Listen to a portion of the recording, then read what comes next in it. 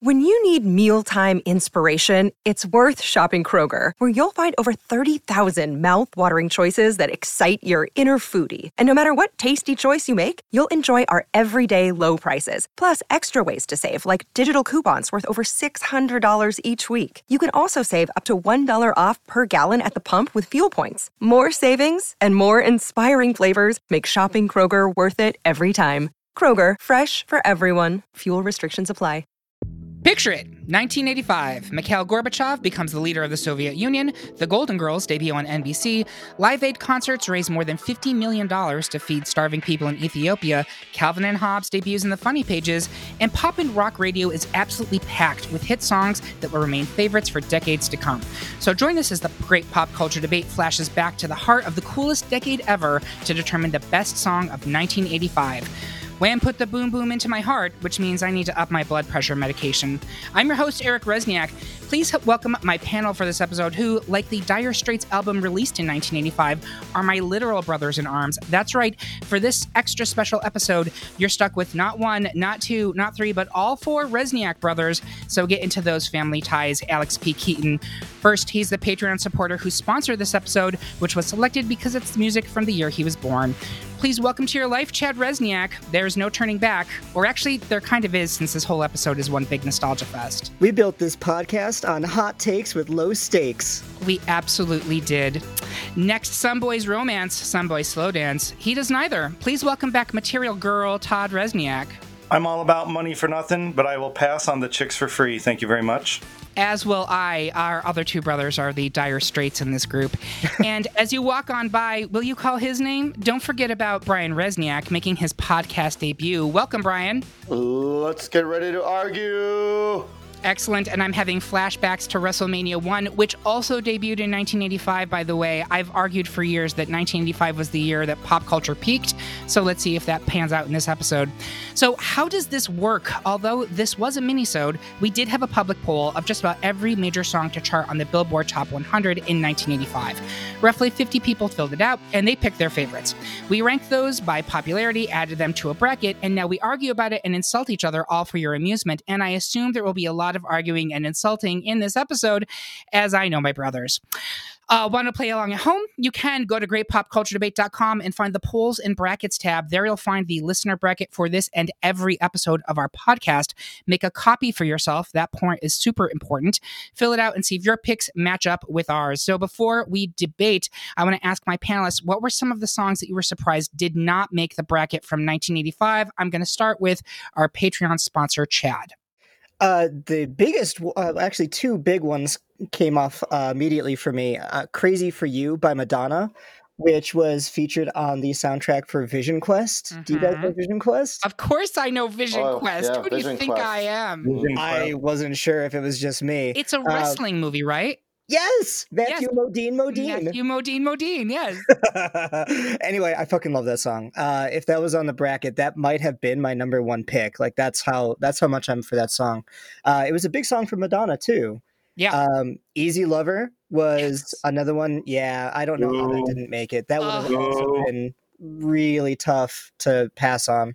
So I hear Todd booing in the background. Do you not care for that song? I just have flashbacks to the Phil Collins episode. Oh, yeah. I thought he was saying Boo Earns. It almost made it. It was very close, and it's one of my top songs about sluts, and so I was very disappointed. I mean, honestly, though, are there bad songs about sluts? No. I can't think of any. Honestly, Brian, this is not a joke to anyone listening right now.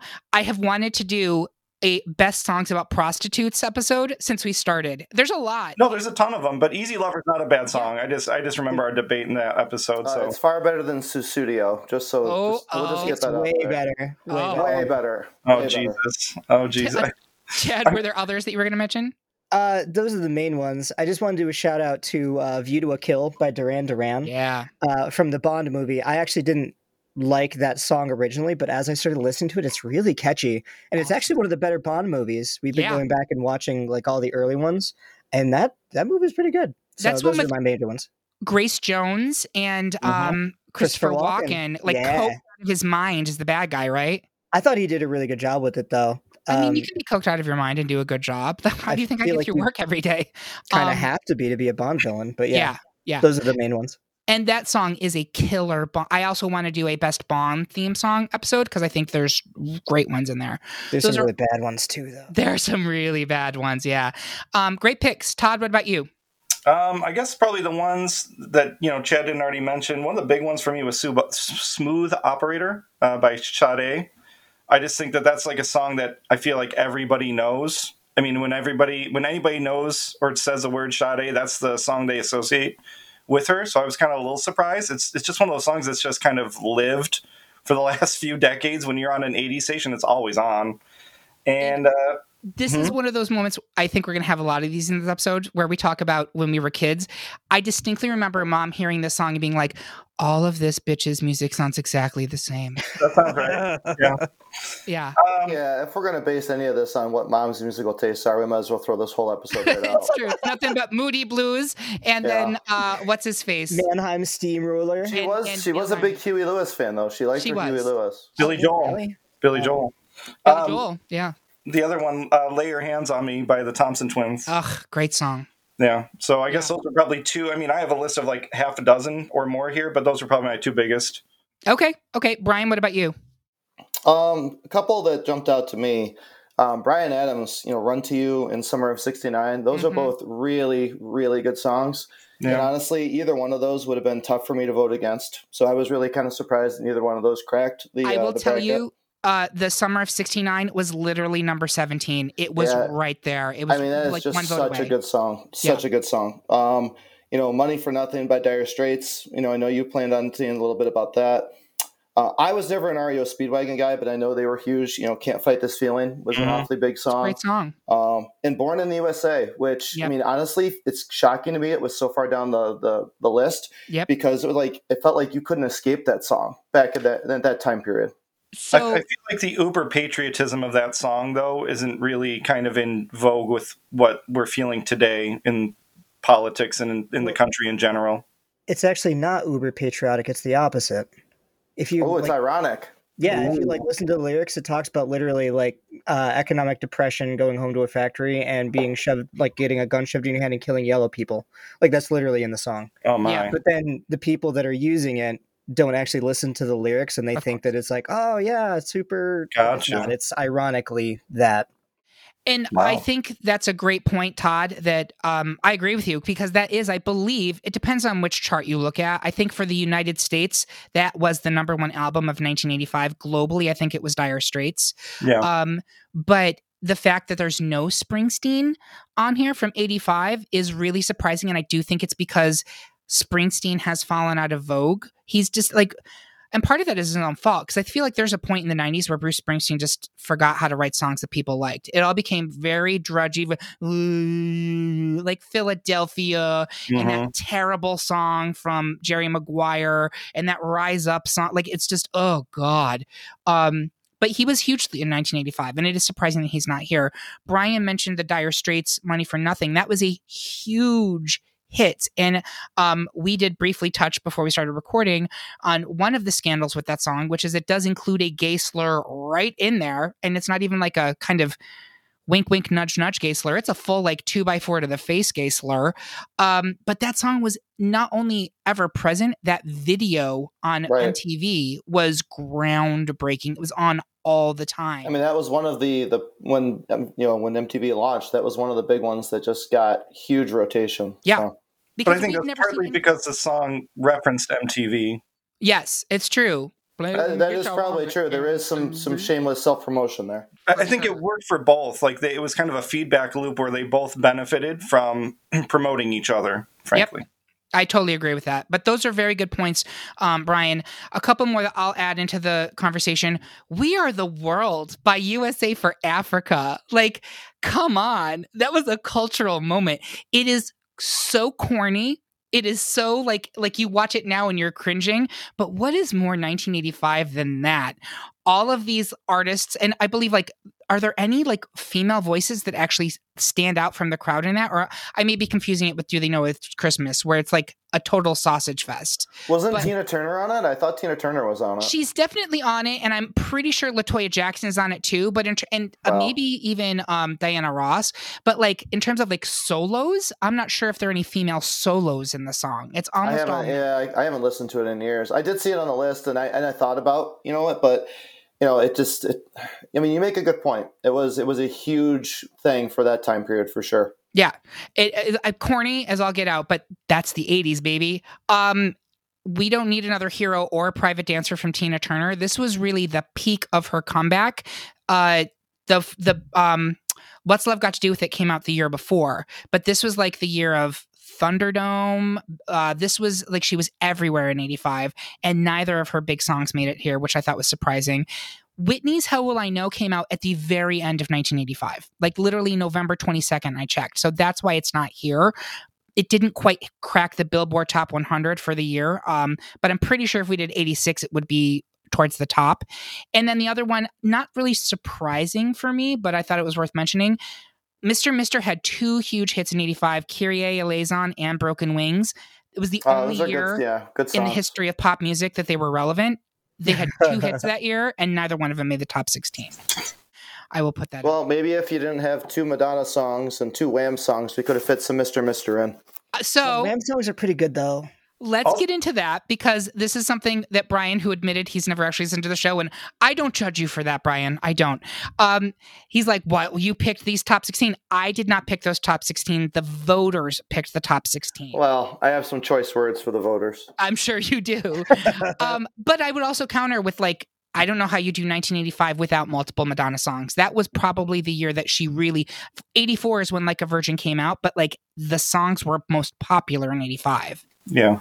Yep. Also, don't forget that I also put down here Aretha Franklin was very hot in 85. Yes. She had Freeway of Love and Who's Zoomin' Who. And I just love the title of Who's Zoomin' Who. But I mean, you're talking about like somebody like Tina Turner, being relevant again in 85 or having a huge moment. So did Aretha Franklin. So that's also kind of a little surprising that neither of her songs, or at least neither of those two, were on there. Totally. And I mean, Who's Zoomin' Who is still relevant in pop culture when you're in meetings in the 2020s. So True. We love Aretha. So that being said, let's get on to these actual debates here. First, the panel unanimously voted to advance ultimate number 1 seed Take On Me by a-ha, but Chad wanted to speak on 4 seed The Boys of Summer by Don Henley. Chad, why will your love still be strong even now that The Boys of Summer have gone? Why don't you take a little minute? I just wanted to talk about this a little bit, partially because of the story personally behind it for me.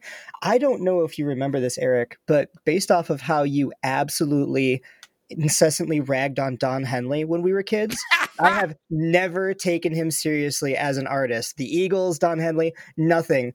And when I was doing some research and watching the video for this, the only thing I could look at is his goddamn lack of earlobes. He has no lobes. He has no earlobes. We called him no lobies. So I completely have written off Don Henley until I started listening to music for this. So I was like, holy shit, every song I've heard of his has been good. But The Boys of Summer, specifically for this argument, The Boys of Summer was one of the top songs of that year. He won Best Rock Vocal Performance at the 86 Grammys for this, nominated for Record and Song of the Year. The song reached number 5 on the Billboard charts, number 1 on Top 100 racks, the Top 100 tracks, and it was number 53 on the year-end Hot 100. And somehow the video won Video of the Year at the 85 MTV Music Video Awards, even though it was just a bunch of little vignettes and him driving around in a truck. It's timeless. It's classic. But also, like, that was like the video, like that may have been the first or second VMA, and like they had no idea what good videos were at that point, even though he had shit like Sledgehammer like a year later. Sledgehammer was a year later, but a-ha would have been around this time too. Sure. But it might not have been out early enough. But the other little interesting tidbit I found about this is that the song was actually written by Mike Campbell of Tom Petty and the Heartbreakers, but Tom Petty turned it down. So in one of those little multiverses, there's a version of Boys of Summer recorded by Tom Petty, and I don't think it works as well for them. I don't think it works. I don't think so either. But I couldn't picture that. I like Boys of Summer just fine. It's just it was hard for me to vote that over. It got screwed. The bracket screwed it. Yeah, I would have voted Boys of Summer over probably at least half of the bracket, if not 3/4 of it. I just couldn't vote for it over, Take On Me. And I think this is like we always do this in our debates where we kind of talk about our personal rubrics and our personal tastes. And I think, Brian, you would agree that you tend to skew much more rock heavy in your tastes. Sir. And this bracket tends to be much more pop heavy. Is that accurate? Yes, absolutely. So bubblegum pop, as far as the eye can see. Yeah, so that will come into play here. I will also say, Chad, Don Henley is an incredible musician, and he had great 80s solo hits. Most of the Eagles had great 80s solo hits. Heart of the Matter is also, Heart of the Matter is an amazing song. The Ataris actually did a really good cover of Boys of Summer too. So if you're looking for like an updated version of it, the Ataris did a really good cover of it. It's funny that you mentioned that because actually I was going to mention that because I remember that's what the Ataris are known for. And I remember reading an interview that they did where they were very upset that nobody knew them for their original stuff. They only knew them because of that cover. Well, maybe do better original stuff then. I don't know if they thought about that. Maybe you should send them an email. Yeah, if you're listening. I'm going to send him a tweet. I'm going to tweet him. There you go. Well, thank you, Chad. That was a very good defense of Mr. Henley, but a-ha, Take On Me will advance. Next, 3/4 of the panel can see a new horizon underneath the blazing sky for 3 seeds Sailing Elmo's Fire, in parentheses, Man in Motion, by John Parr. But Todd has a song that's been on his mind, and it's 2 seeds Sussudio by Phil Collins. Todd, explain why we should give you a chance, give you a sign that Sussudio should advance to round 2. Brian...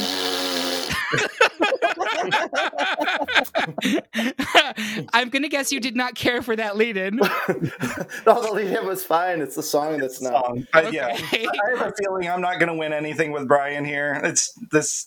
I'm having PTSD back from when we were kids. But Trixie's coming for you.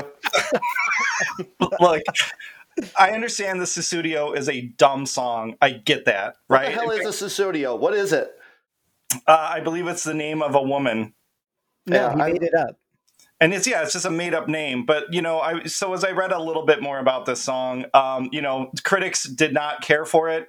Not surprisingly, they called it catchy gibberish. I think that's actually, I would say that that's pretty accurate, but also keep in mind, I mean, I'm somebody who I really like the B-52s, for example. Their stuff I think is catchy, but a lot of it's kind of gibberish, right? But so anyway, it's a goofy song. It's fun. It doesn't take itself too seriously.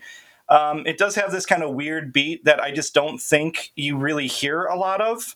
I mean, it's very 1985 for sure. One thing I thought, though, was really interesting is that it was also criticized for sounding a lot like Prince, which I never really associated that song with kind of a Prince style until I read that, and I kind of get it now.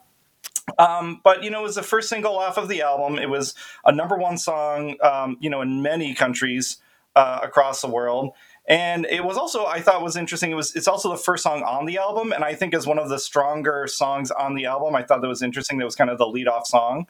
But yeah, it's one of those that when I hear it on the radio or when it comes up on my playlist, it always just puts a smile on my face because it's just a fun, good time song.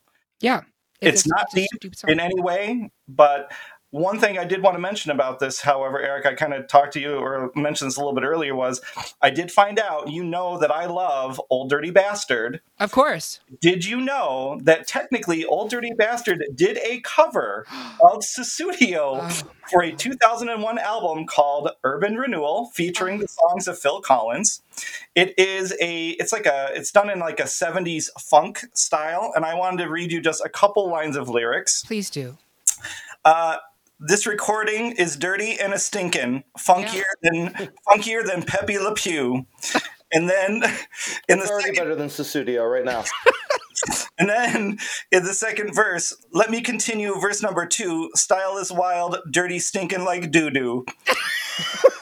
I mean, Phil could never. Could never.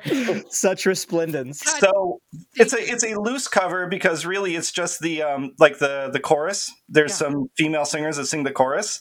Sure. But I love my dirty treasure. So there you go. Sussudio. Todd, I'm so glad that you gave us that hot piece of information because I was unfamiliar with it. Todd and I absolutely do, completely unironically love Old Dirty Bastard. We were both heart-stricken when we found out that he passed. I can't even say the name of his album. the big one, because it's offensive. That's correct. It's funny. When I first heard Old Dirty Bastard, I thought it was like Our Father. I figured you were going to go there. Yeah. I thought that maybe he had like a double life, which he may still have had. He may still, yeah. A different one. Yeah. Although it's funny, talking about Our Father, I distinctly remember him watching an MTV news segment in which Old Dirty Bastard went in a limo to the welfare office in furs, dripping in jewels with his family, and picked up his welfare check and got back in the limo and flashed at the camera being like, America, I'm going to keep taking your money until you can figure out your system, so go fuck yourself. And I have never seen my father more irate. He almost threw that tiny chair we had in the living room against the wall. And I was like, this man is a hero. That's what I'm saying, right? Old Dirty Bastard was misunderstood. Yeah. He was honestly, I'm telling you, and again, unironically, that guy, he was kind of a genius about this stuff. Yeah, all geniuses are misunderstood. Unapologetic. Yeah. So yes, R.I.P. Old Dirty Bastard. Thank you, Todd, for giving me that information I was unaware of. So that's amazing. Brian, do you want to talk about St. Elmo's Fire? I mean, yes, but I'm still going to trash Sussudio a little bit more first. Yeah, no, by all means, go for it. And this is nothing against Todd, but here's the thing. I like Phil Collins, and I actually really like that album. Growing up, that was a big album, and I listened to it a lot. But it's probably the fourth or fifth best song on that record. It definitely doesn't belong in the top 16. Take Me Home is on there. That's a great song. It is a great song. Don't Forget My Number, I think would have, I could have potentially voted for something like that. This song for me is just kind of forgettable. So, but that's actually kinder than I was expecting from you, honestly. Well, I'm trying to. We got a long podcast here, so I'm trying to ramp up a little bit. Got to slowly build the levels of aggression until they get a fever pitch. If you like Phil Collins, I've got a podcast episode for you. If only I knew where to find this podcast. I never even heard about it until today. So here we are. So bitter. So here's some fun facts about St. Elmo's Fire, though. So first of all, it's just that intro. I don't know. For me, I'm going to take a little departure here.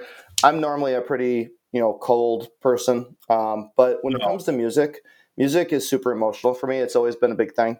And there's certain songs that just elicit a response. And when I hear the intro to St. Elmo's Fire, it brings me back. It transforms me back to the 80s, quite honestly. It's tied into the movie, which was a pretty successful movie. The Brat Pack was in it, and they were a pretty big deal back in the day. But I know there was a Mr. Mister reference earlier. I did find out, doing a little research on this. Not that I thought I would need it, because we all know Sussudio wasn't gonna make the grade. So there were actually artists from Toto, Mr. Mister, and REO Speedwagon all involved in the recording of St. Elmo's Fire. Oh. I couldn't tell you which ones played which instruments, but according to Wikipedia, they were all on there. So there you go. It's a supergroup. It's a supergroup in one song. Yep. Yeah. It was also nominated for a Grammy. So you got that. And honestly, it's just that song screams 80s. I don't know how you can listen to St. Elmo's Fire and not just be transported back in time. I think both of them in this matchup scream 80s, but I absolutely agree that St. Elmo's Fire is the better song. Chad, where are you on this one? Everyone knows I love my Phil Collins, but I agree with Brian. Sussudio is not even the best song on that record, much less the best song in this bracket. So I'm all on St. Elmo's Fire. Yeah, and I'd be curious to look at when Sussudio and the rest of the singles from that album were released. Was No Jacket Required 84? It might have been. It might have been. I think No Jacket Required came out in the January of 85, I believe. Okay. I'm curious then why most of the other songs from that album, which all of us agree were better, were not in the top 100. But there you have it. The album was released in February 18th, 85. Okay.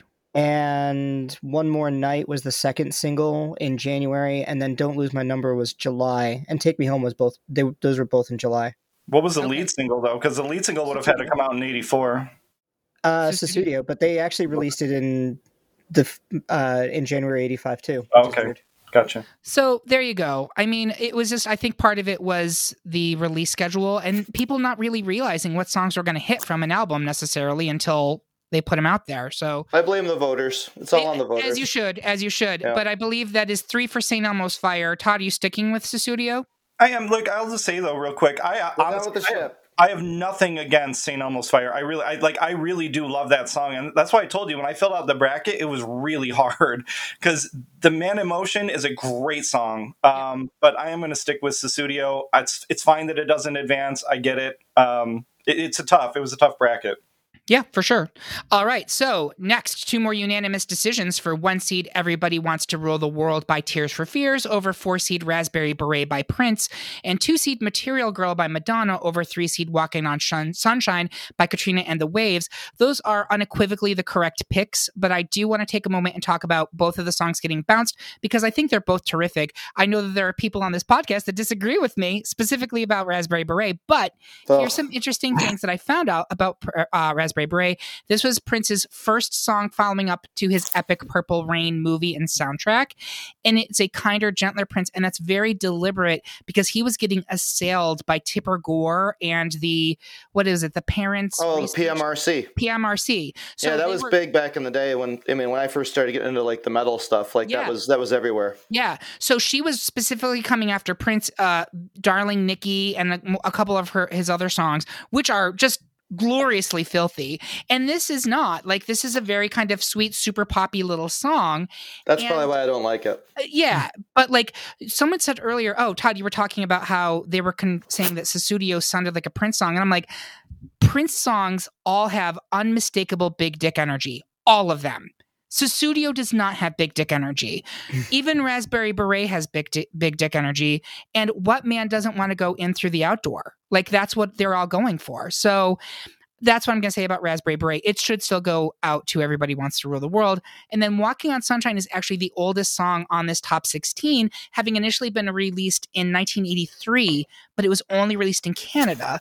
And there it became a minor enough hit that the band got signed to Capitol Records. They re-recorded it and released it worldwide in 1985, where it became a smash. And even Dolly Parton re-recorded it in 1996. So that to me is one of my all-time feel-good songs. If you're starting a trip or whatever, you just throw it on the playlist. But up against Material Girl, I'm sorry, there's no contest. So Brian, I know you have strong feelings on Raspberry Beret. Anything else? You know what? It's not so much that I have strong. It's actually that I don't. I don't know. Prince never connected with me, and I know I'm in the minority on that. I completely get that. That's part of what makes music great is that there's a million different genres and everything's out there for somebody. But even within, it's kind of the same thing. Looking at Sussudio, I just think Prince has better songs than Raspberry Beret, so I just didn't feel justified in voting for it. Oh, he totally has better songs. And if you've never listened to Purple Rain front to back, listen to it because I think as a rock fan, you might really dig it. There's great rock songs on there. And the one thing that I think will appeal to you specifically, Brian, about Prince, and Todd and I discovered this while watching Purple Rain with your friends in Rochester. Remember this, Todd? Mm-hmm. Oh, yeah. He has a spin-off girl group in that movie called the Vanity Six, led by Vanity. And I remember Vanity, yeah. Yeah. I was like, why is it Vanity Six when there's only 3 of them? And one of us made an offhand remark being like, I wonder if it's because there's 6 breasts among them. And literally that is the reason they're called Vanity Six. Is that feminism? Is that what that is? No. And you will find in Purple Rain, the movie, it is decidedly not feminist because at one point a character is coming up to a man asking why that she ditched her after he slept with her, and he literally throws her into a dumpster. That's true. Oh, wow. Yeah. I was hoping we were going to work that one in. Yeah. It's only things I remember about that movie. All of that to say, I really think, Brian, that Prince has more for you than you're aware of, and I would certainly possible. Yeah, I mean, I can certainly do. I mean, I know that he's as a musician, he's got a ton of credibility. So, I can't take that away. Any other thoughts? Todd? He played on a version of While My Guitar Gently Weeps. It was for a concert after George Harrison had passed. His guitar solo in that version is just ridiculous. I mean, that guy could play a guitar, better than almost anybody. Yeah. When it comes to Raspberry Beret, I have to agree with Brian.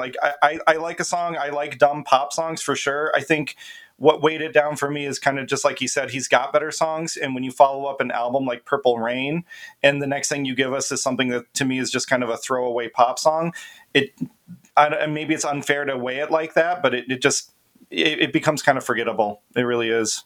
Another fun fact about this song is when that album was released, he did 0 promo for it. It just arrived in shops, and he didn't even say these are going to be the singles. The people were like, what songs are we supposed to be playing off this album? And Raspberry Beret was the one they picked because they thought it was the most pop appeal.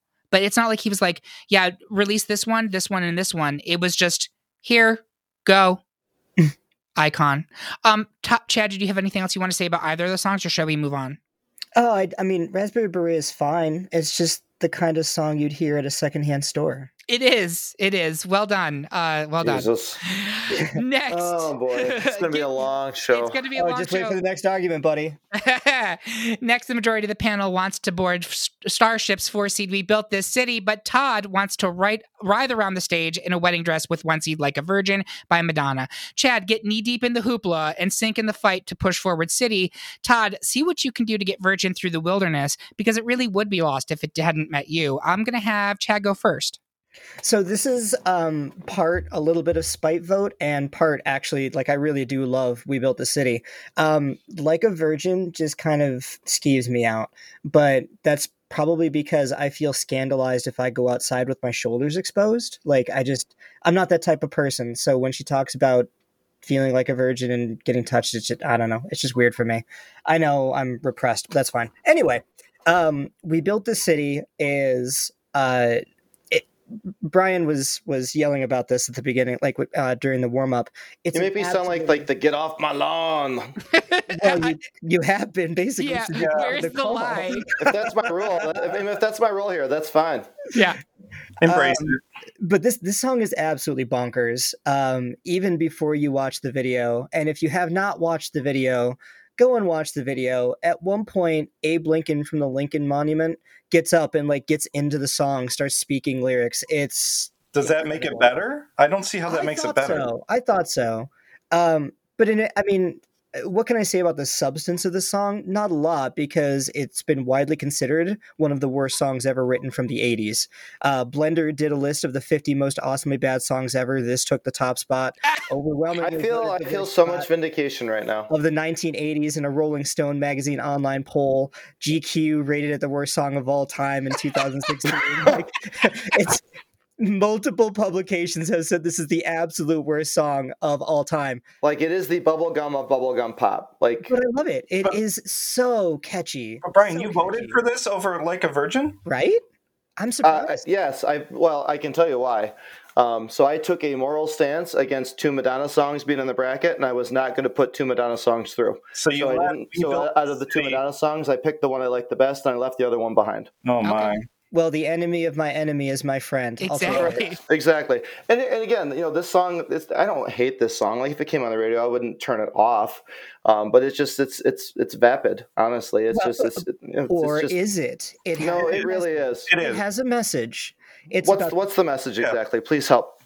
It is about being knee-deep in the hoopla. No, it's actually about the decline of live performance clubs in Los Angeles in the 1980s. I didn't live in Los Angeles in the 1980s, so that message does not appeal to me. But Todd, they built this city with rock and roll, Brian. I would not have gotten that in the song. I would not have gotten that message. Well, I didn't either. It is actually all right there, because they're always saying corporation games. It is right there in the text. We might not have gotten it, especially as kids, because we didn't have any sense of it. But it was very much an anti-corporate song. And let us not forget, Starship was originally Jefferson Airplane, which was a very political band back in the 60s. Like, Grace Slick tried to spike White House Tea Party with fucking LSD. Like, that's who's the singer on this song. Correct. But that was the 60s. This is the 80s. I mean, this to me is just straight up sell out. We need money. I need to pay my mortgage. Was this song in Mannequin, or did they did a song for Mannequin? Didn't How they? dare you? How dare you? No one's going to stop us now. Oh, okay. Which is essentially the exact same song with different lyrics. Oh my God! I am appalled. I am deeply offended. I'm here to drop hot takes, baby. Hot takes. Low stakes. That's right. Low stakes, hot takes. So before we get to that, Todd, I do want you to do your defense for Like a Virgin. I mean, I don't even know how I'm surprised that I have to defend this song. You tell him, Todd. Like you said, I mean, We Built This City is so vapid. And again, I love dumb, cheesy pop songs, and it's really dumb and it's really cheesy. And Grace Slick did interviews into the 90s where she basically disavowed everything she did with Jefferson Starship, and she realized it was essentially garbage. It's not a terrible song, but I don't know how you choose a song like that over a song like a Virgin. I mean, it's an iconic song. When you think of Madonna, you think of Like a Virgin, you think of Material Girl, Ray of Light. I mean, she's got a lot of them, but this is certainly one of those iconic songs. I don't think I think of Ray of Light. I got to be honest. Well, whatever. It's another podcast, but the video also iconic. Her in the wedding dress with the lion, and on the gondolas and all that stuff. She's had such a long career. That she's had so many giant hits, and yet this still reigns like high among the elite of her hits. It was her first number one song in the U.S., and I think that a lot of people do attribute this to being like what solidified her as being, a giant superstar, in the musical business. Sure. It was empowering for women. It was something that I think obviously is considered tame now, but in 1985, I think it definitely turned some heads with its lyrical content and the message that it evoked. But it's kind of a head scratcher to me that, this is losing to We Built the City, quite frankly. Well, if it helps, Todd, I know I said I wouldn't do this, but honestly, I'm probably going to switch my vote. Only because, like I said, I just didn't think it was right to have 2 Madonna songs in the top 16. I felt that was wrong. I get that it's the voters. I get it. It's just if there's only 16 spots, there shouldn't be 2 songs from the same artist. And by the way, Chad was talking about all of the different publications that have given it raspberries for We Built the City. Rolling Stone and MTV voted it the 4th best song in their 100 greatest pop songs. This is Like a Virgin, you mean? Yes. Yes. So Rolling Stone and MTV voted it the 4th best song in their 100 weird if he touted the other songs in 2003. And it was, it was number 1 for 6 weeks in the US. And also I looked up cover versions for all of my debate choices. There's some really interesting ones. A group called the Meat Purveyors did a partial cover of this in a bluegrass style as part of what they call the Madonna Trilogy with Lucky Star and Burning Up. Not recommended. No. There's a no Ray of Light in there, though, huh? No. That's shocking. There was a 2014 cover by a singing nun who was a winner of The Voice in Italy that she released as her debut single that even Madonna heard and endorsed it. It was actually quite good. And Brian, Motley Crue did a version in 2019, and I would also not recommend that version. I'm sure you wouldn't. I'm not sure I would either. At this stage of Motley Crue's career, I'm not sure I would recommend 2019 Motley Crue, I think that's a far pass. That is the definition of a Motley Crue. Yeah. But to that point, I do think that there is something to be said for, you look at a song like a Virgin that has been covered, numerous times. I would be very curious to know how many people have bothered dusting off We Built This City to cover that. My guess is it was on not Glee. Many. You hateful bitch. No, I'm just kidding. I'm kidding. Honestly, Todd, I had the same stance that Brian did, which was looking at it from a long con. I was like, if I have to put my weight behind one Madonna song, I'm going with a Madonna song that I have a really close connection to, and that's Material Girl. Like a Virgin is everything you said. It is super relevant. It is critical to her career, all of those things. But I was like, if I can only push one, I'm pushing Material Girl. I am fine. If Brian's switching his vote, it ultimately doesn't matter because Like a Virgin is a 1 seed and it would advance even with only 2 votes if we're tied. I was going to ask what happens if we have a tie. So the seeds then come in and as a 1 seed, Like a Virgin would continue. Yeah, honestly, after everything, after getting off my lawn deal about having 2 Madonna songs, if you just look at the quality of the individual songs, I definitely think Like a Virgin is a better song. Okay, well, Chad, I think you did as good of a job pushing We Built the City as you could. I do want to say that Nothing's Gonna Stop Us Now is nowhere near the same as We Built the City. It is amazing. And if that was on this, I would be pushing it towards the final 4, to be honest. Starship let you down. You didn't let Starship down. That's they right. let you down. That's the important thing to take away. It's fine. You fought the good fight. You fought the good fight. Is busted. It's fine. Yeah. All right, so with that being said, we will be moving like a virgin along. Next, another unanimous victory, this time in a battle of Euro pop hits, as 3-seed Don't You Forget About Me by Simple Minds silenced 4-seed Shout by Tears for Fears. Next up, 3/4 of the panel wants 1-seed Wake Me Up Before You Go Go by Wham to advance to round 2, but Brian has questions. Specifically, he wants to know what love is with 4-seed Foreigner. I don't want to alarm anyone, but I'll rep for Wake Me Up. Brian, take a little time to think things over, and then argue why Foreigner should advance here. I'll have Brian go first. I'm actually going to take a very little time because we're probably running very long. You're fine. So here's the thing. I actually don't like Foreigner, and I don't particularly like this song. This was another one of my get off my lawn moments where I didn't want to vote for 2 Wham songs.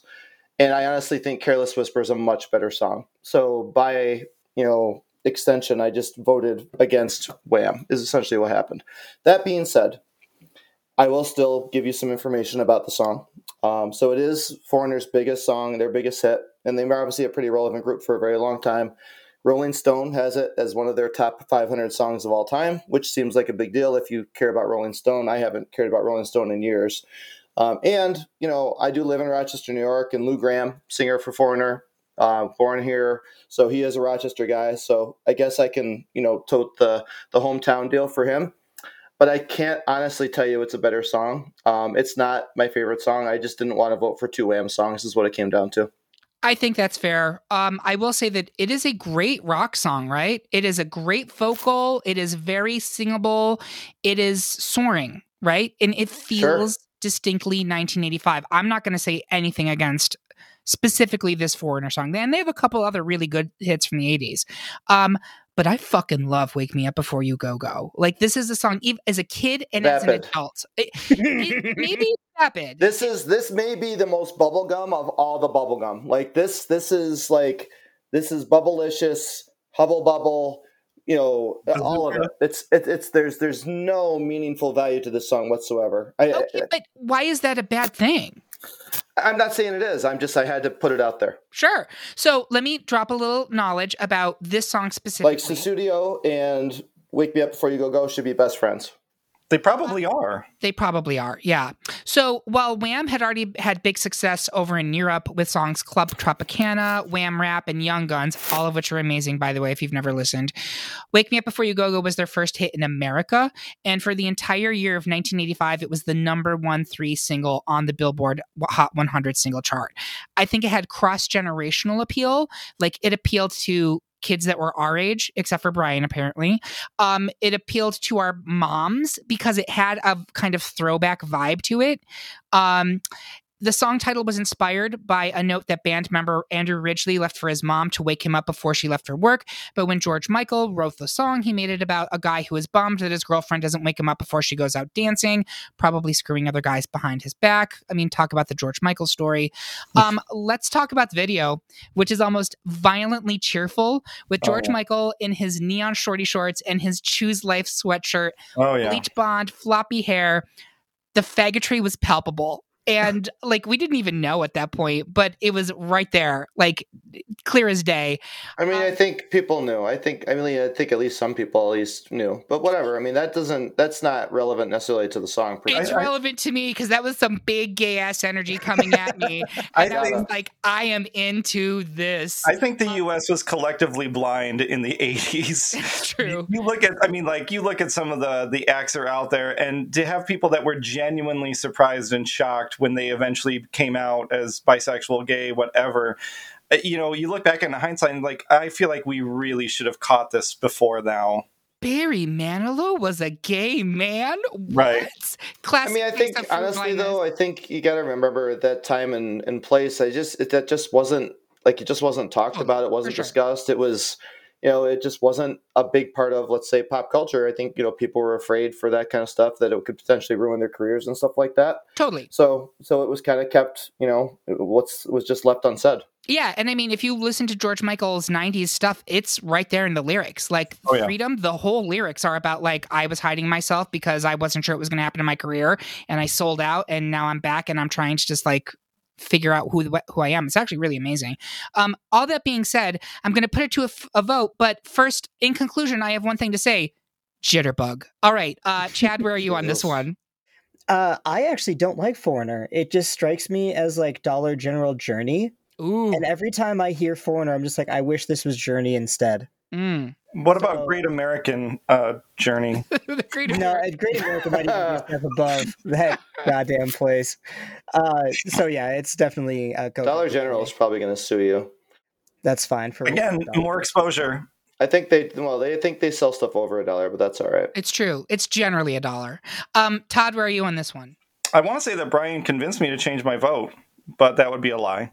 I think you guys just hate him because, I've been right so much, but that's okay. But, again, like I said, I think out of all of these songs, there was maybe one that I really don't like all that much. It was really hard to choose between these songs. So this, I want to know what love is. It is a good song. Foreigner, not my biggest thing at all, but I do like it. But yeah, I'm going to stick with my vote. All right, Wake Me Up Before You Go advances to round 2. And finally, in round 1, another unanimous victory, as Guilty Feet will carry 2-seed Careless Whisper by Wham right into round 2. But first, Chad would like to hop in the DeLorean and explain why 3-seed The Power of Love by Huey Lewis and the News still has the juice to transport us through time. Chad, what did you want to say? Channeling my inner Patrick Bateman, do you like Huey Lewis and the News? I do, but just not really the song. So I'm kind of strange in that I've listened over the years to a lot of heavy metal, and then I just have a couple of random like pop acts from the 1980s that I listened to, mostly for nostalgia purposes. And this is totally a deep cut from our childhood.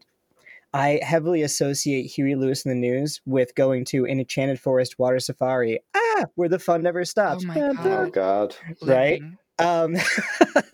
And so like I went through and listened to their whole discography, and they've got so many better songs. So when I saw this on the bracket, I'm like, really, this one?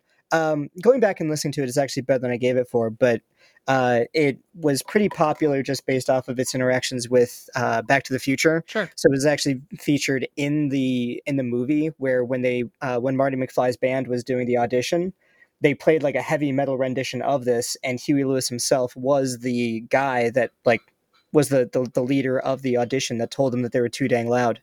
But it did very well. It was performed at the 86 Grammys. It was nominated for Record of the Year. And it's number 366 on the Billboard Top 100 all time. So it's a pretty popular song, but against Careless Whisper, that was tough. What would be your go-to Huey Lewis and the News song? I really like Jacob's Ladder, even though it's not like one of their most their biggest song. ones. It's a good song. Written by Bruce Hornsby. Bruce Hornsby. That's what I'm talking about. Well, now I'm going to retract Hornsby's that. rendition is terrible, by the way. I believe that. But Jacob's Ladder is a really good one. Forest for the Trees. Like 4 is just a better album than Sports was, and that didn't come out until a few years after this. So those are kind of my go-tos. I also wanted to point out real quick, I think this is probably the right time, but I mean, if I'm wrong, I don't think I am though, weren't at least 4 of these songs that were featured here on soundtracks? Like this was 1985 was a big year for like soundtrack songs being just huge, massive hits. It was. Sure. And soundtracks themselves in the 80s were a critically important part of the music landscape. And if you have not listened to our best 80s soundtrack episode yet, I encourage you to find it. We go into all of them, and it's a slugfest because there were some... That seems like a shameless plug. Oh, it's absolutely shameless. I got rid of my shame. That was surgically removed decades ago. Hide your shame. Yeah, exactly. But no, it's a good episode, and like we definitely talk about Back to the Future in there for sure. There are some incredible soundtracks from the 80s that are themselves like super listenable albums, even if you have nothing to do with the movie. They're just great collections. So yeah, Brian, I'm curious, what's your go-to Huey Lewis? You know what? I don't know that I have a go-to, but the first one that pops in my mind is "I Need a New Drug." Yeah, that was probably the first one that jumped in my head. Not "Hip to Be Square" for whatever reason. Shocking, I know, but no, "I Need a New Drug" would be, I think, the one that pops in my head. I do love "Hip to Be Square" though. The kind of ending, kind of bridge to that song is terrific. So that being said, I actually do love "The Power of Love." I think it's a great song. I think it's a great Huey Lewis song. It's a great 1985 song. Yeah. It's up against "Careless Whisper." So. And as much as I don't like Wham, I'm not here to talk trash about Careless Whisper. Mm-hmm. Thank you. Yes. So you're welcome. That is it for round 1. We're going to take a quick break to try some of this delicious new Coke, and we will be right back after these messages.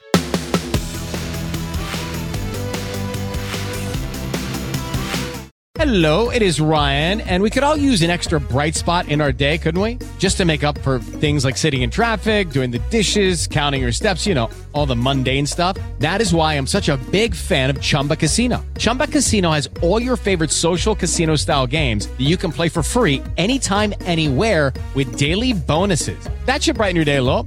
Actually, a lot. So sign up now at ChumbaCasino.com. That's ChumbaCasino.com. No purchase necessary. VGW Group. Void where prohibited by law. See terms and conditions. 18+. Judy was boring. Hello. Then Judy discovered ChumbaCasino.com. It's my little escape. Now Judy's the life of the party. Oh, baby, mama's bringing home the bacon. Whoa, take it easy, Judy. The Chumba life is for everybody. So go to ChumbaCasino.com and play over 100 casino-style games. Join today and play for free for your chance to redeem some serious prizes. ChumbaCasino.com. No purchase necessary. Void where prohibited by law. 18+. Terms and conditions apply. See website for details. Welcome back to round 2 of our Best Song of 1985 debate. Before we get to round 2, let's discuss how listeners can find you Goonies on social media. Brian? I'm on Twitter at It's the Rez. R-E-Z, I guess, would be the important thing there. Yes, it's always important to spell our name. Todd? I'm on Twitter at Todd Resniak. It's very original. So you crushed that one. Yeah. So T-O-D-D. I don't get it when people spell Todd with one D. Yeah. R-E-Z. Can't trust the Todds with one D. Is this no good? Exactly. R-E-Z-S-N-Y-A-K. I'm also on Instagram, and again, my name there is also Todd Resniak. So. Yeah, he's right. Remarkably consistent. Yeah, consistency. That's what you get with me, baby. Chatty. I have a Twitter. I never use it. At C Resniak, I believe it is, and Todd already spelled it. I think mostly I just follow chemistry stuff. I think an Instagram exists. I hardly ever use that either. It's probably the same. Handle. I don't social media a lot. At Kresniak. I'm going to take a weird guess that you're not going to get a ton of extra followers from this, but at Kresniak. No, and if I did, it'd probably be a little bit weird. But if you guys want to, come on over. Perfect. Learn about chemistry from Dr. Chad. Chad's next podcast topic will be best phosphate. Yes. It's so hard. They're all so good. All so good. And for me, you should definitely follow at Great Pop Culture Debate on Instagram and TikTok and at Culture_Debate on Twitter. Feel free to follow at Eric Resniak on Instagram and Twitter as well. So let's move on to round 2 of these debates. First up, it looks like Take On Me by a-ha is poised to win the pipe punch fight against St. Elmo's Fire, parentheses, Man in Motion, by John Parr. Chad, why can you still feel St. Elmo's Fire burning inside of you? Todd, don't shy away. Explain why Take On Me shouldn't be gone in a round of 2. I am screwing up these intros, so bear with me, folks. I'm going to have Todd go first on Take On Me, which we have not yet discussed.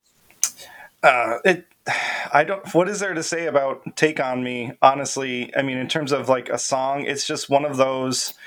I would say it's not quite on the same level as Sussudio in terms of being a dumb pop song. I don't know that I would say that it's got a huge like message to it, but the song itself is kind of huge and grand in its production. As I was kind of researching this, something that really struck me, I did not know this, was that they actually released this in 1984 originally in a couple of countries, and it failed really hard. And so I actually went and found, and you can find it on most streaming platforms, but I found a version, the 1984 version, and I listened to it, and honestly, it's really not that different from the version that became a international smash hit. But it's an interesting historical artifact, and I think people should kind of seek it out and listen to it just to get a feel for it. It ranked number 1 in multiple countries, including the U.S. It's a song that I think is iconic, both not just for the song, but also for the video. I don't think that either of those two mediums really kind of detracted from the other. I think the video kind of bolstered the song, and the song bolstered the video.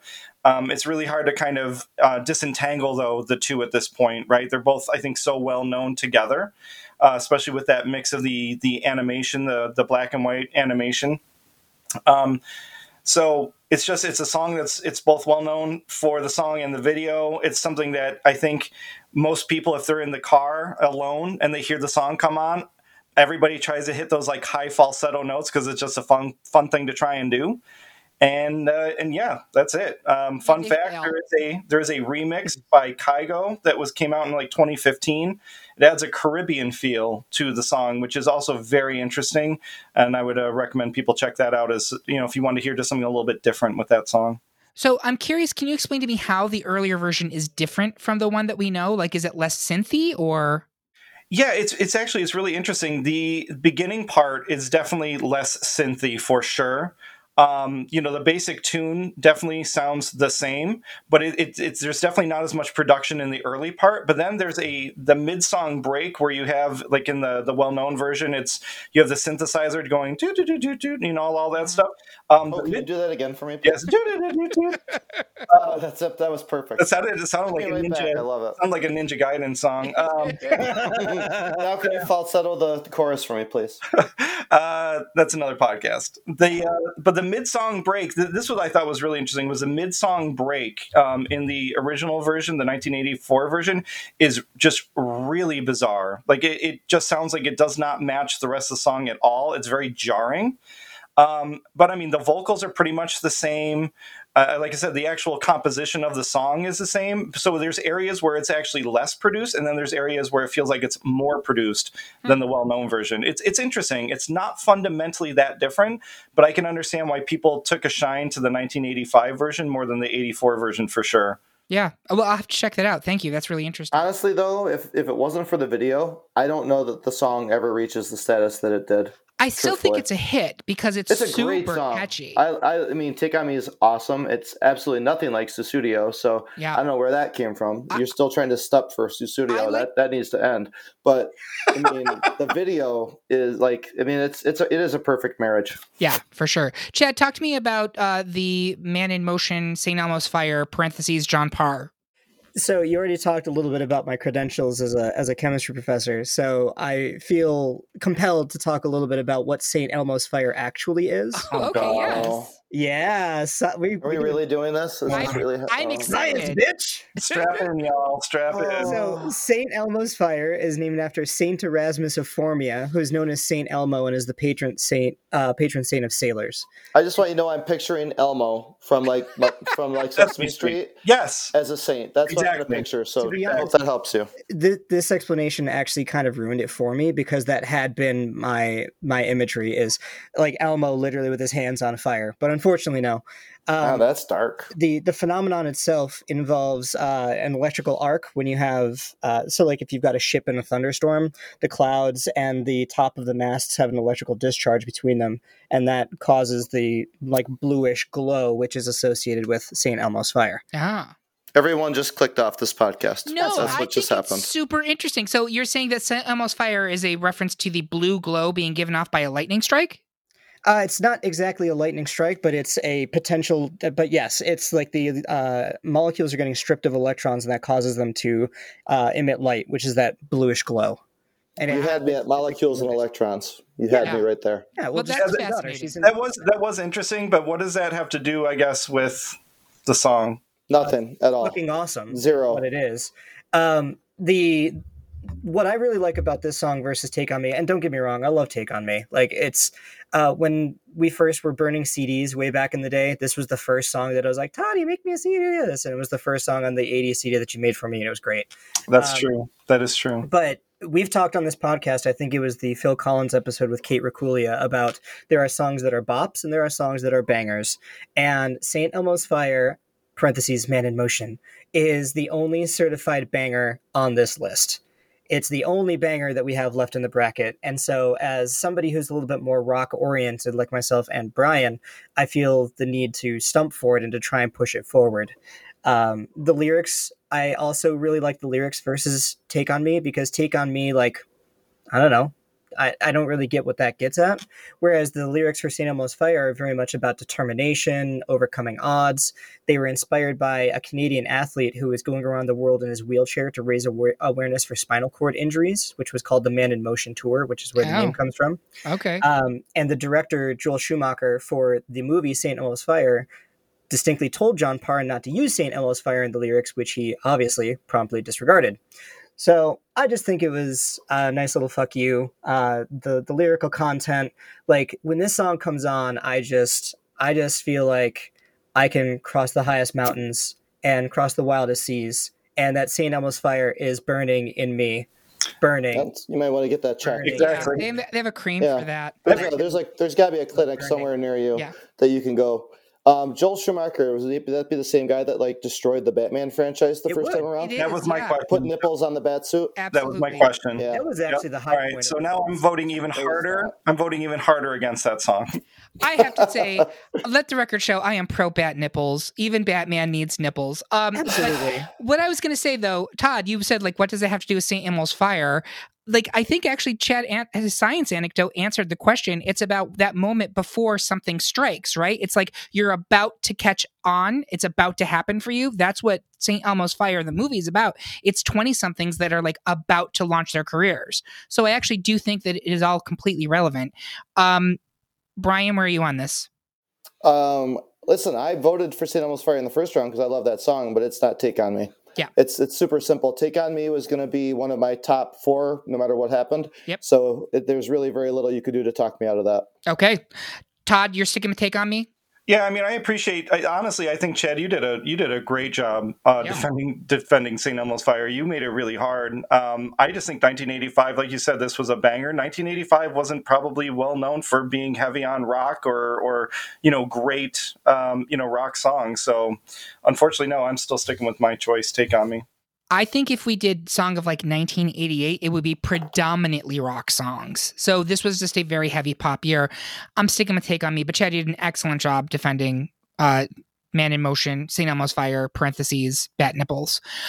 So we are advancing Take On Me by a-ha. Next, in a battle of pop domination, the panel is currently set to advance Tears for Fears, Everybody Wants to Rule the World, but they can't raise my interest, so I'll just walk away with Madonna's Material Girl.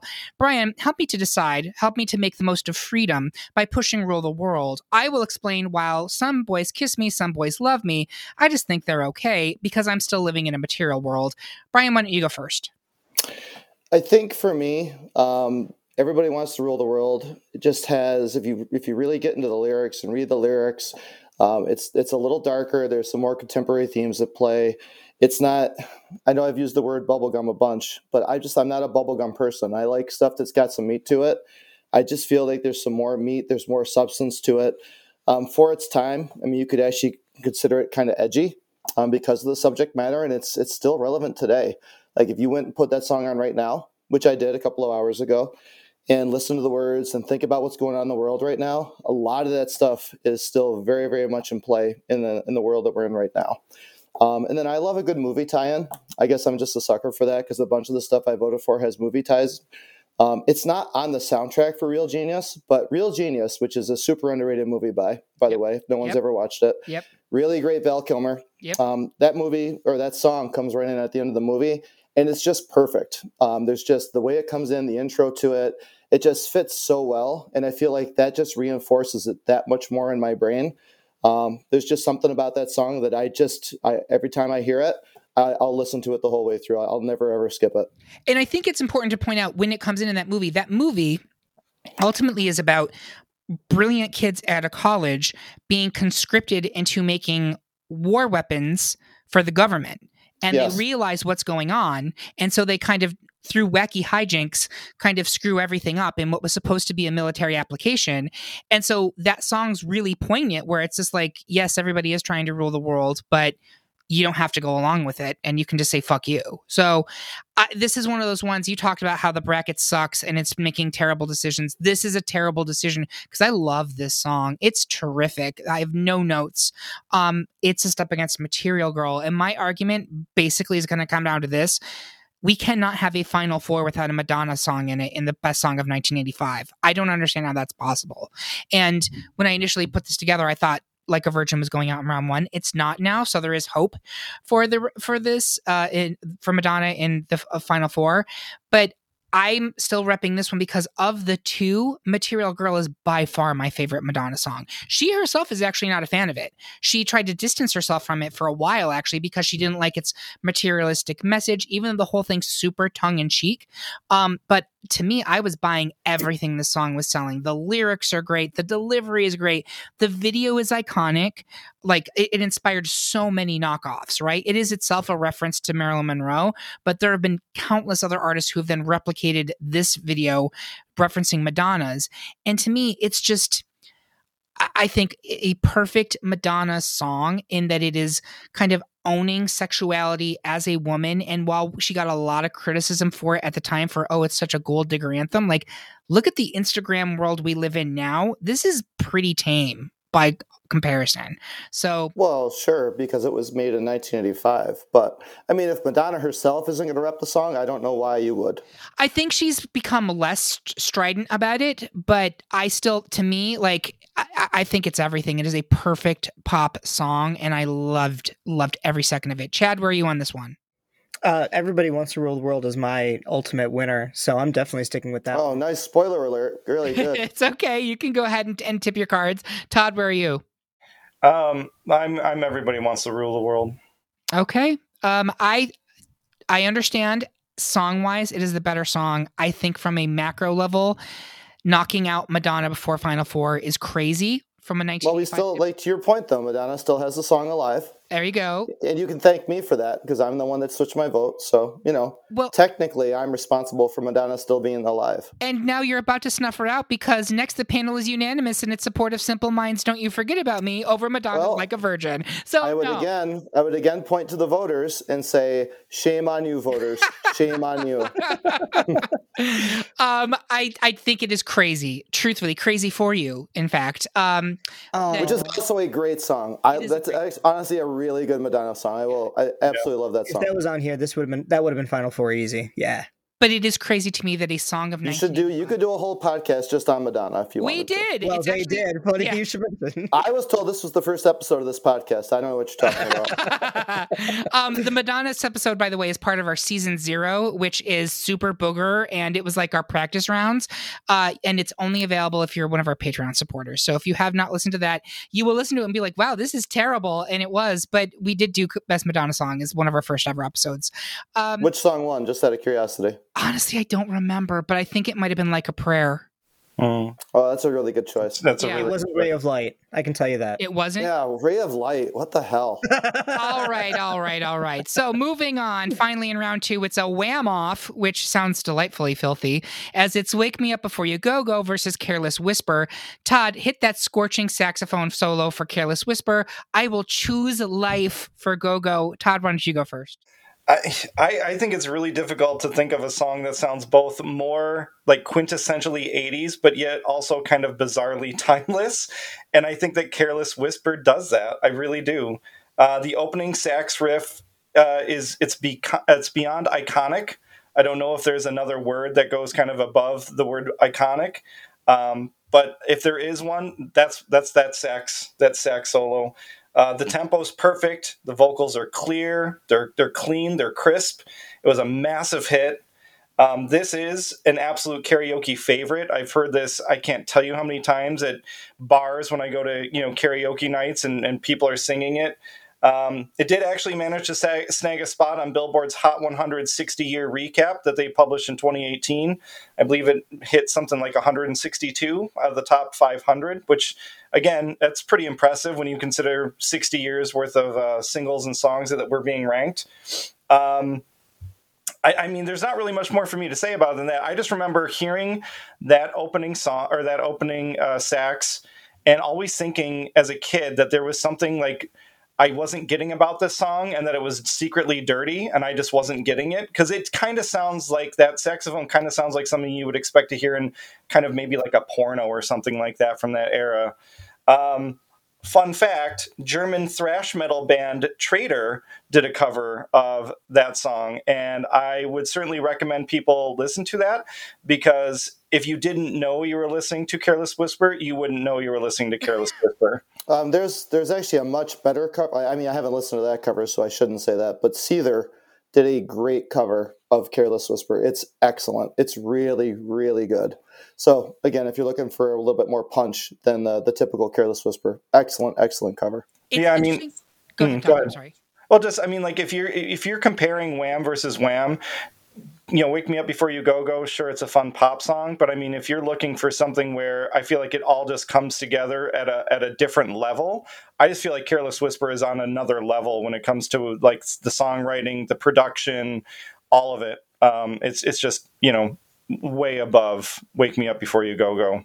Yeah, so you actually mentioned something where, like, when you were a kid and you would hear Careless Whisper, it would make you feel kind of uncomfortable because you're like, I'm not sure I'm supposed to be listening to this. Like, there's something to it that is very adult.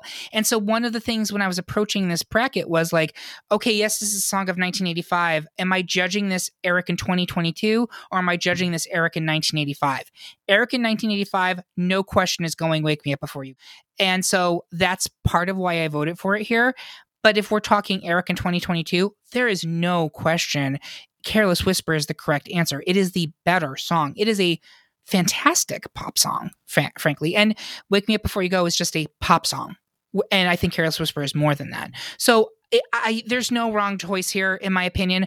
Wake Me Up Before You Go, hugely popular, hugely influential for Wham and George Michael's career, broke this band in the US for sure. Careless Whisper is the song that I think has an iconic and take a drink. It has a legacy that's still very relevant. So Chad, where are you on this one? I'm with Careless Whisper. One of the things that I look for is how relevant are the songs still today? And I mean, the saxophone solo from Careless Whisper is just everywhere. Mm-hmm. Wake Me Up Before You Go, that was in the gasoline scene in Zoolander, right? Yes. Yeah. It's a ton of movies, actually. It's still around, but like, I don't know, Careless Whisper, it just seems like it's so much more ubiquitous.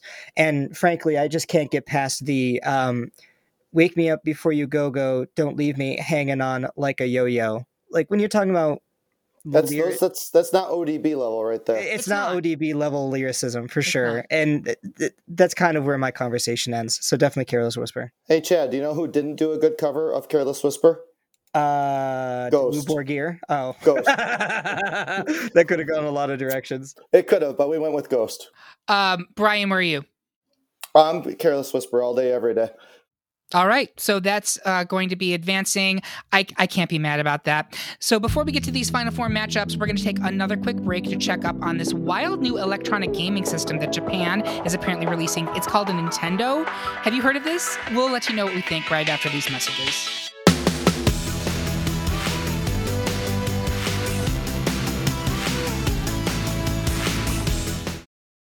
And the Super Resniak Bros are back from the Mushroom Kingdom just in time for the Final Four of our Best Song of 1985 episode.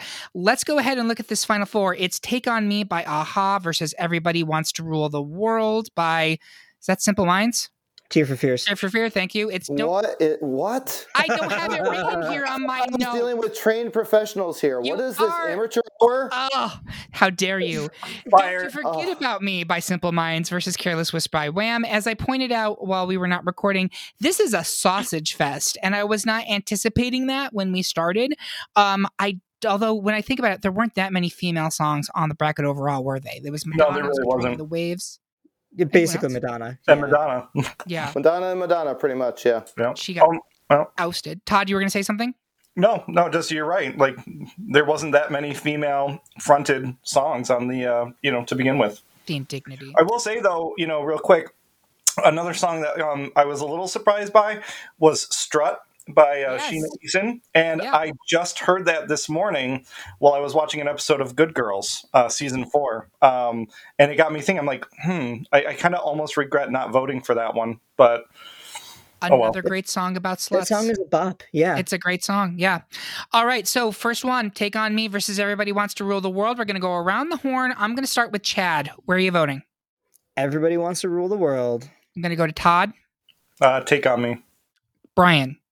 It's a very tough call for me because I love both of these songs, and I voted for both of these songs, obviously. But ultimately, when I think of 80s music, I think of Take On Me. So I have to go with Take On Me.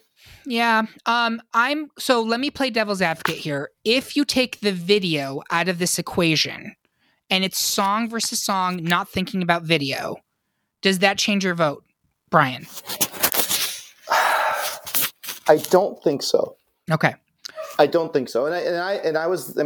Earlier on, I mentioned that the video for Take On Me was obviously huge, right? And you really can't hear the song without thinking about the video, and I totally get that. But even if I hear the song just by itself, just the like you hear that song within the first 5 seconds, you know what it is. Like you're in. And I don't know. There's some songs to me that are just so quintessential to the time period that they were created and released in, and I feel like this is one of them. I will use your arguments against you here and say that a-ha's Take On Me, while it is quintessentially 80s, is essentially a bubblegum song. There's no actual like heft to it. There's no message. Whereas Everybody Wants to Rule the World, as I think you also pointed out, does have a very real message that was relevant very much in the 1980s and continues to be relevant for this day. So I do think, and honestly, I'm not even sure where I'm voting here, but I do feel as though if I'm looking at them, which is the better song, I do think Everybody Wants to Rule the World is the better song. Which is the better song for 1985? I think you can make more of an argument for Take On Me. Todd, are you still firmly in the Take On Me lane? Oh, yeah. Okay. You do make a compelling argument, honestly, Eric. I can't deny what you just said. Take On Me is not as bubblegum as some of these other songs, but, there's obviously not a strong social message. There's not a lot of depth to the song, but it's so crazy catchy, and that falsetto chorus and stuff. There's just things about it that are just, somewhat iconic, I think, for the time period. It's also, you cannot replicate that song. And this is like, that video is like the moon landing of music videos. Like, it's crazy that it's 40 years old almost. And I've never seen anything come close to it since. Like, how have we not made a better video than Take On Me in 40 years? But we haven't. Like, even Peter Gabriel's Sledgehammer, which I would also kind of put in that zone of like incredible 80s videos that are unimpeachable, I still think Take On Me is better. And we've never had anything close to it. So, Chad, are you still sticking with Everybody Wants to Rule the World? Yeah, I mean, I've talked a little bit about my rubric. It's kind of a two-faced thing where it's how was the song within the context of 1985, and on that front, Take On Me is the clear choice. Like, as you've said, quintessentially 80s. You know immediately what era it's from when you hear just the first three notes. But then the second aspect of my rubric is that still relevant? What's the endurance of that song? And Everybody Wants to Rule the World, like that still seems relevant. It's still a composition that kind of holds throughout. And I mean, in terms of the message, human beings still suck. That's kind of the idea. What's that? Human beings still suck. Not really a big spoiler there. That was kind of what I was getting to. Is like, is it really prescient to be like everybody's fighting for power? Well, no, but Take On Me doesn't really cover any of that. So for me, like Everybody Wants to Rule the World has the pop sound to it. It's got some guitar to it. It's got a really good, two guitar solos actually, the middle one and then the one at the end. So just overall as a composition, I just like it better. But Take On Me also has a pipe wrench fight. I don't know if anyone's ever seen the literal version of that video, but that's amazing. That is great. I will say that even if we are torn in right now, I still think I lean with you on this one, Chad. Take On Me would still advance because while they're both 1 seeds, Take On Me is the ultimate number 1 seed. It was the one that got the most votes from our voters. So I think... Well, at least they got something right. There you go. I think it's going to have to advance, Chad. I'm sorry. No, I can't really even be mad about it. It just... I mean, when you're at the Final Four, it shouldn't be easy. Like, these should not be easy decisions. If they were, then, there weren't very many good songs that year. And honestly, when you first told me about this and I pulled up the top 100 for the year, I was like, okay, there was a lot of good songs this year. Like, I knew this was going to be a struggle because just going through the top 100 list, there were a lot of really, really, really good songs. Yeah, and actually, thank you for that, Brian, because it's a good reminder. We will have a playlist that you can find on our website, greatpopculturedebate.com, in the bonus section that will have the 100 top songs of 1985. So if you're listening to this and you're just like, what is that song they keep talking about? There you go. Go find it. We've made it for you. Can I jump on that for just a second? You can, please. So I want to preface this by I don't actually believe this, but like it's kind of a fun thing that I think in the back of my head is like that the songs that were popular when somebody was born kind of inform and kind of like are a reflection of their personality and Sure. And they kind of vibe with those. And it's very obvious looking at the songs that were popular when I was born versus the songs that were popular when you guys were born. as to why I am the coolest and most fun of all of us. Because all of your answers are fucking terrible. Oh my God. Yeah, nothing cooler and more exciting than chemistry. Hey, if you guys were born in the right year, you probably would have come the same path too. Copacabana was the #1 song in the month that I was born, and I defy you to come up with a cooler fucking song than that. A man gets murdered, Chad. What song was Any it? one of these 16 is immediately cooler than that, but anyway. Boo. All right, so let's get to that last Final Four matchup. It's Don't You Forget About Me versus Careless Whisper. Let's start with Brian. Don't You Forget About Me it's funny. So when people say, because I'm a metal guy, so I have to preface this because obviously people that are listening to this have no idea who I am and what I do. I got into metal, in my teen years and never really looked back. But when people have those questions like, if you could only listen to one song, if you could only listen to one album, blah, blah, blah, blah, blah, blah, blah. If I could only listen to one song for the rest of my life, I think it's Don't You Forget About Me. Really? I know it sounds crazy. I know it sounds insane. Obviously, I just shocked you guys with this revelation. But it's just, you can't listen to this song without thinking about the Breakfast Club movie, which was just such a big movie for that time frame. And I would argue, if I sat my kids down right now and had them watch Breakfast Club, that there would still be enough. Yes, it'd be cringy. Yes, it'd be cheesy. Don't get me wrong. But I think there would still be enough emotional resonance in that movie to still connect to them today. I know that they have different problems today than they did back then, but a lot of that stuff holds true, man. There's still jocks and there's still geeks and there's still all this other stuff. They're so tied together. It's kind of like Take On Me with the video.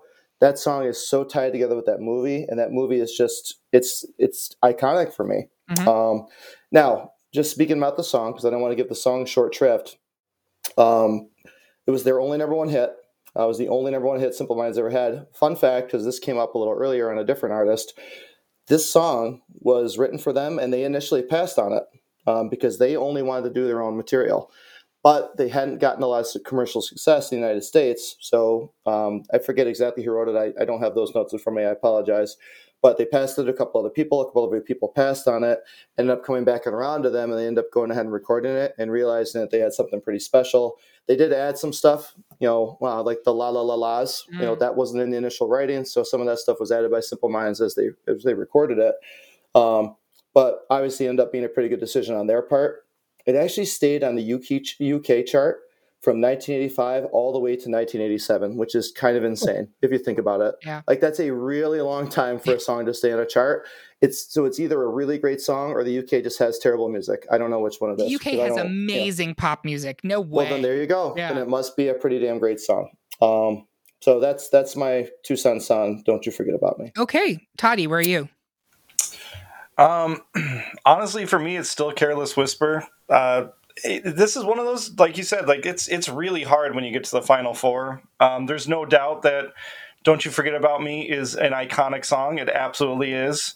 It's also true that I think to me, it's inextricably linked to that movie as well. I just think that Careless Whisper is also an iconic song, but it's not something that I necessarily, when I hear it, I don't associate it with any particular movie or any particular moment. It's just something that I can listen to anytime that it comes on, and it just evokes, a feeling. But it's not tied to like one specific moment or movie or, piece of media or whatever. It's just one of those songs that I think you can play it today. And is it going to sound a little outdated? Yes. But I think people will still absolutely flock to that song. They'll accept that song. They'll enjoy that song for what it is. So for me, it's still Careless Whisper. Okay. Chatty. Just borrowing off of something that Brian said, who'd have thought that a group named Simple Minds wouldn't be very good at writing their own music? That's very strange. It's too bad because they had some good other songs. I mean, I don't know if a lot of people have really listened to some of their catalog, but they have some good other songs. It's a little sad that they didn't have more success. It was a crowded field for 80s pop rock bands, though. There was a lot out there. And you gotta remember, there wasn't streaming back then, right? So back in that era, you had to hear a song on the radio, and then maybe you'd go and find a cassette, so it wasn't as easy. Like today, if a song like that came out, it's easy because you can just download it and you can listen to it, or you can just stream it. You know what I mean? But back then, you had to hear it on the radio first, and then you'd have to go and seek it out, and it was just such a different thing. And I think that's one of those things that's really cool about the technology we have today is I hear new bands all the time. I hear new songs all the time that 20 years ago I never would have had any exposure to any of this stuff. So we're super, super lucky when it comes to things like that. Yeah, it's far easier for bands to break through now, but nobody's achieving the type of mega success that they were getting in the 80s. No, you also don't have to make a whole album now. You can just make a single. Yeah. Whereas back in the day, that wasn't always the case. Yeah. Sure. But Chad, you were saying? Careless Whisper, so as a confession, I had never actually heard the full song until I started doing the research for this podcast. Good God, man. I had only ever heard this. I had only ever heard the saxophone solo. He was busy listening to "We Built This City." Don't give him a break. That's actually true. The number of plays I have on that song is probably more than any healthy human should have. So troubling. Knee deep in the hoopla. But so you finally listened to it. Have you guys ever heard the song Jack Sparrow by The Lonely Island? I can't say as I have. So Michael Bolton is a guest star on there, and like they have it like he's coming into the recording studio and he's like, "Guys, I wrote you this big sexy hook. I think you're really gonna dig." And that's what the Careless Whisper is to me. Is it's like when I first heard it, it seemed very disjointed, like it was 3 different songs. And then as I started listening to it, I started getting it a little bit more. Whereas Don't You Forget About Me, I honestly didn't even bother looking into it because I didn't think it was going to go very far. Like it just seems like a slightly above average 80s song to me. But this is just blasphemous. It's blasphemous. You're just being hurtful because of "We Built This City." That's what this is. I went down in St. Elmo's Fire in round 2. Yeah. So that's what kills me. You're going to fight for St. Elmo's Fire over Don't You Forget About Me. Don't You Forget About Me is so much better than St. Elmo's Fire. You so much take better. That back. Just for that, I'm voting for Careless Whisper. Oh, I see how it is. Absolutely. Well, just for that, I'm going to build a time machine. I'm going to go back into 1985, and we're going to make sure you don't ever make it to this podcast. How about that? There you go. Please. That got dark. I was waiting for the moment that we would tip over into fratricide, but seriously though, I think there's some interesting stuff here. Was there anything else you were going to say, Chad, or? No, I'm sticking with my spite vote for the moment. Spite vote for Careless Whisper, or yes? Okay, so you shouldn't be spite voting in the Final Four. That's ridiculous. No, absolutely. There's a long story tradition of Final Four. I blame the voters. Absolutely. But so let me say this: I think we haven't really talked about the content of either of these songs, really, like the lyrical content, and I feel like what it resonates with "Don't You Forget About Me" is it's that moment when you're in high school, you're just about to go out to the world, you have no idea what's going to happen, and you're a little bit worried, like, okay, from here on out, there's no plan. Like, I'm on my own, and I've got to figure this out. Careless Whisper, I think, is super interesting in that it is a song about a cheater from the point of view of a cheater who feels really bad about it and knows they fucked up. That is not something that you hear very often in music. You hear a lot of, I've been cheated on, or I'm going to cheat on somebody. I'm thinking specifically of Whitney Houston's Saving All My Love for You, which we don't talk about how that is a song that's about a woman who's waiting to get banged out by her married boyfriend. Like, that is a weird, like, no one talks about that. I'm going to have to put that on my playlist, I guess. It's a great song, but it's literally about a woman who is the other woman in a relationship. I wouldn't have guessed that. Yeah. So, in terms of which one has the most relevant, so Todd made a point that Don't You Forget About Me feels extremely 80s, whereas Careless Whisper feels timeless. And in a song of 1985 debate, I actually think that is a point towards Don't You Forget About Me, because I want it to be something that it could only be from that particular era. And I do think Careless Whisper, while it definitely has an 80s sound to it, there's no question, could have been some other time. I don't think there's any other time in history that you would get me, in my opinion. That's fair. Yeah. You've swayed me. I'm on Don't You Forget About Me now. Okay. Todd, are you still sticking with Careless Whisper? Yeah, I mean, actually, I think that the more simplistic kind of composition of Don't You Forget About Me, I think that song could have been recorded literally any time in the 80s, really. Again, I think it's just because it was tied to that movie that, that's how it's identified. But I mean, that could have been done by any number of groups throughout the 80s. I think it would have sounded very much the same. So interesting. I do think right now we are 3 for Don't You Forget About Me, 1 to Careless Whisper, correct? I believe so. So that means Don't You Forget About Me would advance to final 2 against Take On Me. We're going to go around. Vote, Chad. That's spite vote. We're going to go around the horn. Todd, where are you? Take On Me versus Don't You Forget About Me. Take On Me. Chad. Take On Me for sure. Brian. Don't You Forget About Me. It's so hard. It's super coin flip type deal, but Don't You Forget About Me is just that song for me. I'm going to go with Take On Me. Of the two, I think Take On Me is the more take a drink iconic. And again, it was the ultimate number 1 vote in the poll, which does not always determine the winner, by the way. There are many times the ultimate number 1 gets knocked out. Feels like you're just trying to keep the voters happy. That's what it sounds like over here. I don't care about keeping the voters happy. Are you kidding? I don't give a shit about that. But why don't you send them some stimulus checks while you're at it? There you go. Yeah, I'll make sure to sign my name on them. Yes, that's very important. Devil's advocate. Yes. Eric or Todd, if Careless Whisper had gone forward to final 2, would you have changed your vote? It would have been a harder decision. No, I believe I still voted for Take On Me. Oh, no, I am lying. I actually did select Careless Whisper as my ultimate number 1, so that was a lot. Wow. But again, like I said, like those, especially those 3. I didn't say this because I know I know Brian's going to just rip my ass apart. But I'm not crazy about Everybody Wants to Rule the World. I did vote for it, and up until the final 4, I did, because I do understand like its significance and kind of the gravitas, I guess, for lack of a better word, that it had at the time that it came out. I get it. I just. For whatever reason, I just don't I don't hate the song. I don't really love it. But yeah, I mean, between Take On Me, Careless Whisper, and Don't You Forget About Me, I mean, you could flip a 3-sided coin or a die or whatever you want to call it, and I would have been happy with the result of any of those, quite frankly. I really would. Okay. Brian, anything else to say in argument for Don't You Forget About Me, or no? No, I mean, I think I already said enough. It's tough, obviously. They're both awesome songs. I just think I have a more emotional connection to Don't You Forget About Me than I do Take On Me. Mm-hmm. But I mean, ultimately, I love Take On Me. Like, so I'm not like mad that, Don't You Forget About Me doesn't win. I love Take On Me. Like, that's a great song. There's just an emotional component to Don't You Forget About Me that I don't think is there on Take On Me. That's fair. I think that is accurate.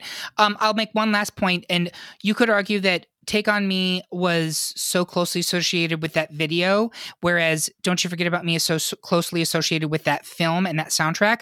I think that's actually a very 1985 thing. MTV, you cannot discount how important that was in the pop music landscape of 1985.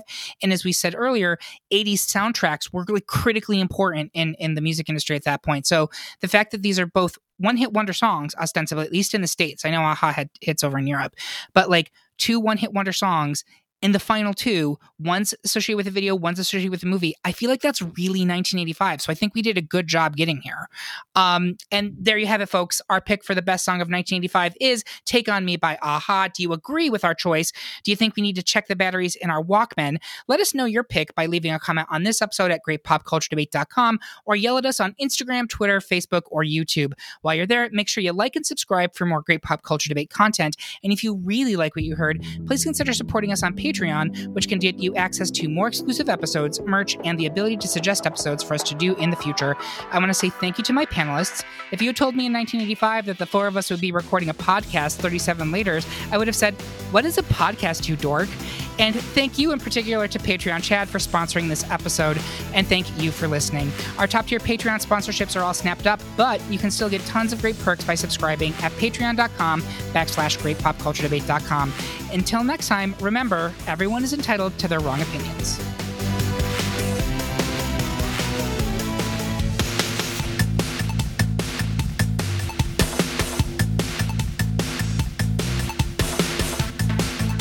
Hello, it is Ryan, and I was on a flight the other day playing one of my favorite social spin slot games on ChumbaCasino.com. I looked over at the person sitting next to me, and you know what they were doing? They were also playing Chumba Casino. Coincidence? I think not. Everybody's loving having fun with it. Chumba Casino is home to hundreds of casino-style games that you can play for free anytime, anywhere, even at 30,000 feet. So sign up now at ChumbaCasino.com to claim your free welcome bonus. That's ChumbaCasino.com and live the Chumba life. No purchase necessary. VGW. Void where prohibited by law. See terms and conditions. 18+.